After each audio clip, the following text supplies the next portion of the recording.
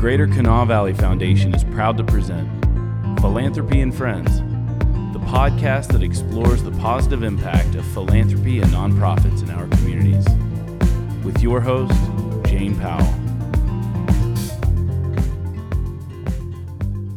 Hi, my name is Jane Powell. Welcome to Community Connections, brought to you by the Greater Kanawha Valley Foundation. This is a show showcasing community involvement. Today I have members of Keep Your Faith organization here, and I'm so excited to introduce you to Alicia Allen.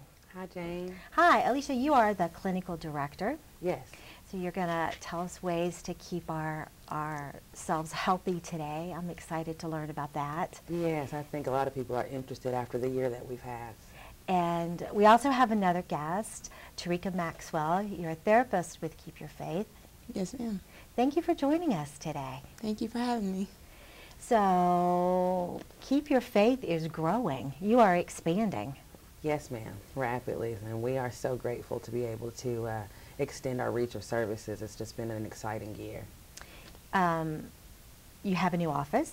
We do, on Courier Street. It's 1313 Courier Street. We share a small nonprofit space. It's real. I say small, but it's a really, really nice office space. It was a physician's office. We were able to convert into a therapy space, and we share that. We're Suite B at 1313 Courier Street. We share the building with Childhood Language Center right across the street from Piedmont. So it's been a really great location. I'm a Piedmont student. That's awesome. Yeah, a long time ago, but that was my school. Before we jump into the therapy piece of Keep Your Faith, it is an organization that touches a lot of different pieces of the community. Yeah. Can you just give me a broad overview?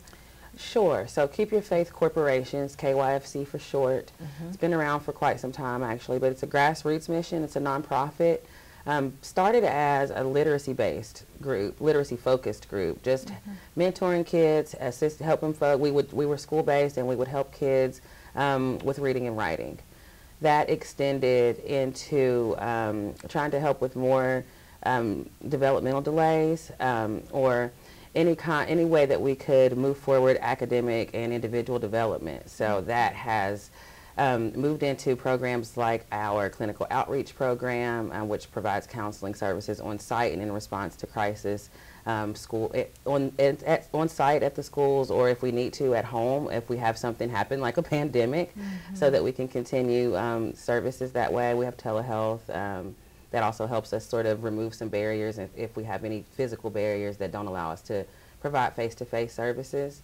But outside of the counseling and therapy programs, we also we have a Westside Grown Project, which is a food insecurity program that operates at, we have a couple of school partners, so Mary C. Snow, Piedmont Elementary, here at Capitol High School. So we work with,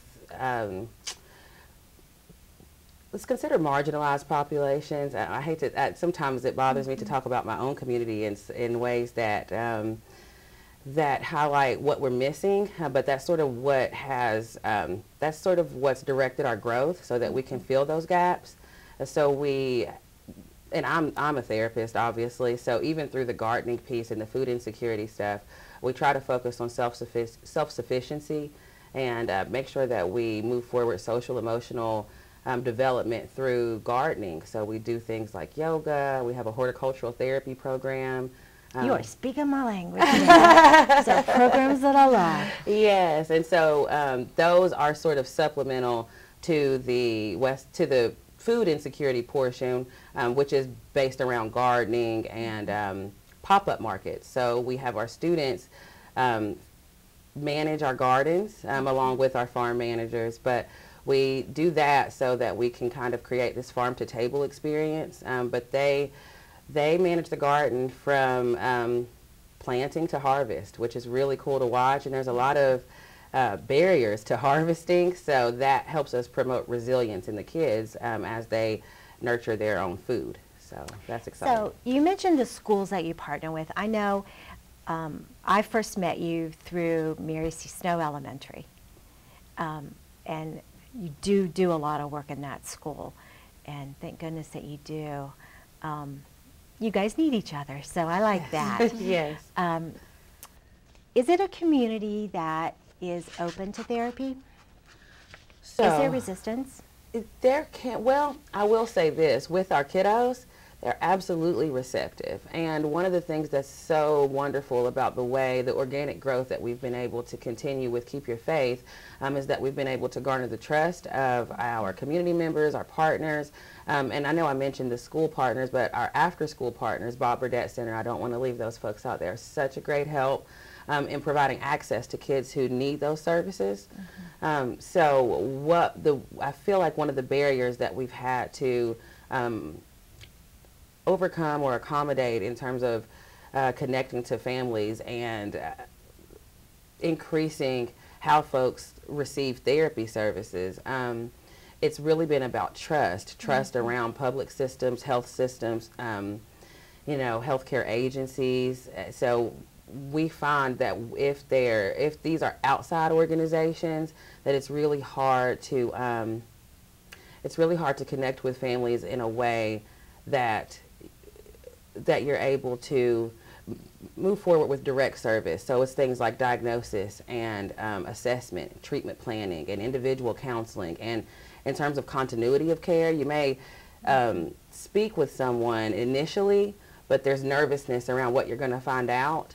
And a stigma that what we find out is we're not going to be strength-based, that it's going to be around finding problems and issues that people feel insecure about exposing.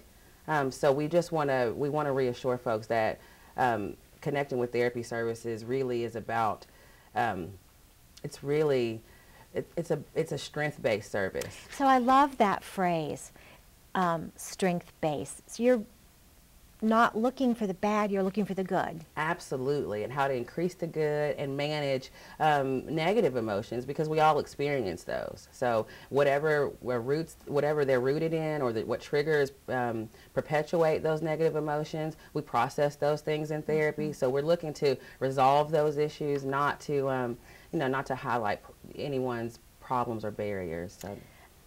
You mentioned the schools and the outreach that you're doing. This has been a tough year for that. Yes. So I know you have some tools that you work with when you see them in person and that they can take home. And Tarika, tell me about the calm down kits and calm down rooms or spaces, corners. Yes. So we decided that we were going to help kids have a space all of their own. Like in their house, they will have a corner where they can go there, and if they're feeling stressed, they can de-stress. It helps them to de-escalate when they're feeling angry. Mm-hmm. So in our kits, we have a couple different things, like to help with fidgeting, to help with anxiety, just to help these kids refocus their energy elsewhere so that they can calm down. And it's kind of like play therapy, so they don't even know they're doing it. It's just something they're doing that's fun for them, but it just so happens to actually help them. So we did kits, and we should tell them about our kits. So just some history and background. I think the Calm Down kits were born out of, like you said, we were mentioned earlier, we connected at Mary C. Snow, and one of the programs that Mary C. Snow piloted were their Calm Down corners in the school. And so we did some research around the evidence-based material that sort of teaches us what symptoms are targeted by Calm Down corners. So Tarika mentioned fidgeting and lack of concentration or impulsiveness, things of that nature. So the pandemic happened, and it changed the landscape of the way that we work and connect with families. Right. So Calm Down corners in the school were not accessible when there were school closures, and there were even child care closures. There weren't any, kids weren't leaving the home.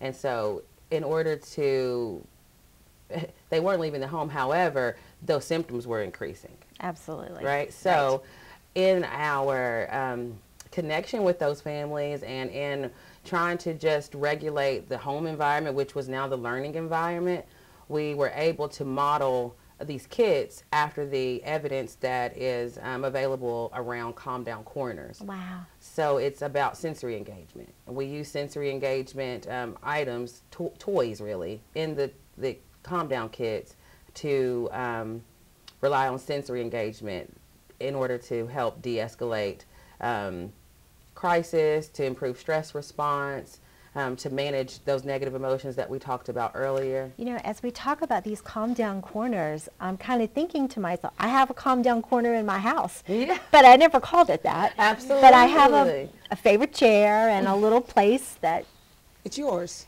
it's mine. Yes. Absolutely. And it's where I go and where I feel very peaceful. So, never thought of it in those terms. And they're really fun. We provide some smart watches, and it helps with biofeedback. So we exercise deep breathing, and kids are able to model that deep breathing on their own so it's sort of about creating those habits so that they become involuntary in response to stressful situations or stimuli that might be harmful. Yeah. Now, is the calm down kits, I guess, are something, is it truly a kit that you give them? But you're also working with, and I'm going to say it wrong, Schoology. Schoology. Yes. I get that wrong every time. You're working with Schoology. Kind of, how does that work? So again, and from the parent perspective, I got really familiar with Schoology because my kids were home and moving through the e-learning experience. So Kanawha County Schools uses a platform called Schoology to host conferences, to provide virtual learning for Kanawha County School students. Right. And in order to do that, in order to sort of to continue to increase access to social emotional supports, because again, we were experiencing school closures, child care closures, all of those things. Yeah. We were able to work with the Kanawha County Schools administrators. Again, it's nonprofit work. So we were able to, we were given a Schoology access code. And so we were able to upload all of our materials, lots of psychoeducation, different relaxation routines, and also real-time access to therapists through Schoology, the Schoology platform. So parents get our Schoology access code, and we receive a lot of referrals that way. That's huge. Thank you. Yeah, We were that's excited about huge that. because you get the tools to them on means that they're already using. Yeah, absolutely. Which I love that. They don't have to find a new way to access it. So that's really nice. I'm just amazed at how much the organization has grown and what you all are doing for the community. And when I talk about the community, Alicia, you've taken on a new role on top of this work, and I'm so proud of you. Tell us a little bit about that. Thank you. Well, I am, my new title is the mental health coordinator. So this is maybe day 3 of week 3. Okay. So bear with me, but I'm really excited to be back home. I did move away for a little while, and I was able to come back home and connect with our city administration just to help move mental health care forward in our city. We want to increase our response to mental health care, make sure that we have best practices when it comes to prevention measures, and obviously that's what I do in our grant projects, and the same thing that we do to move our clinical outreach forward in our So that's mental health coordinator for the city of Charleston. Yes, it is. I love saying that. Congratulations. Thank you very much, Jane. Thank you. So another new job, and that's on top of a thriving career with Keep Your Faith. Thank you. Expanding Keep Your Faith, and learning to work in this hybrid school and online world to keep your students healthy. I love that. And you're getting their hands in the soil, and I love that. Thank you.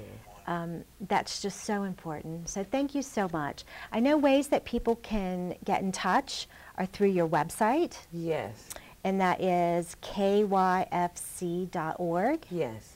And the phone number would be 304-981-1412. We have that on screen. And then you also have a Facebook page.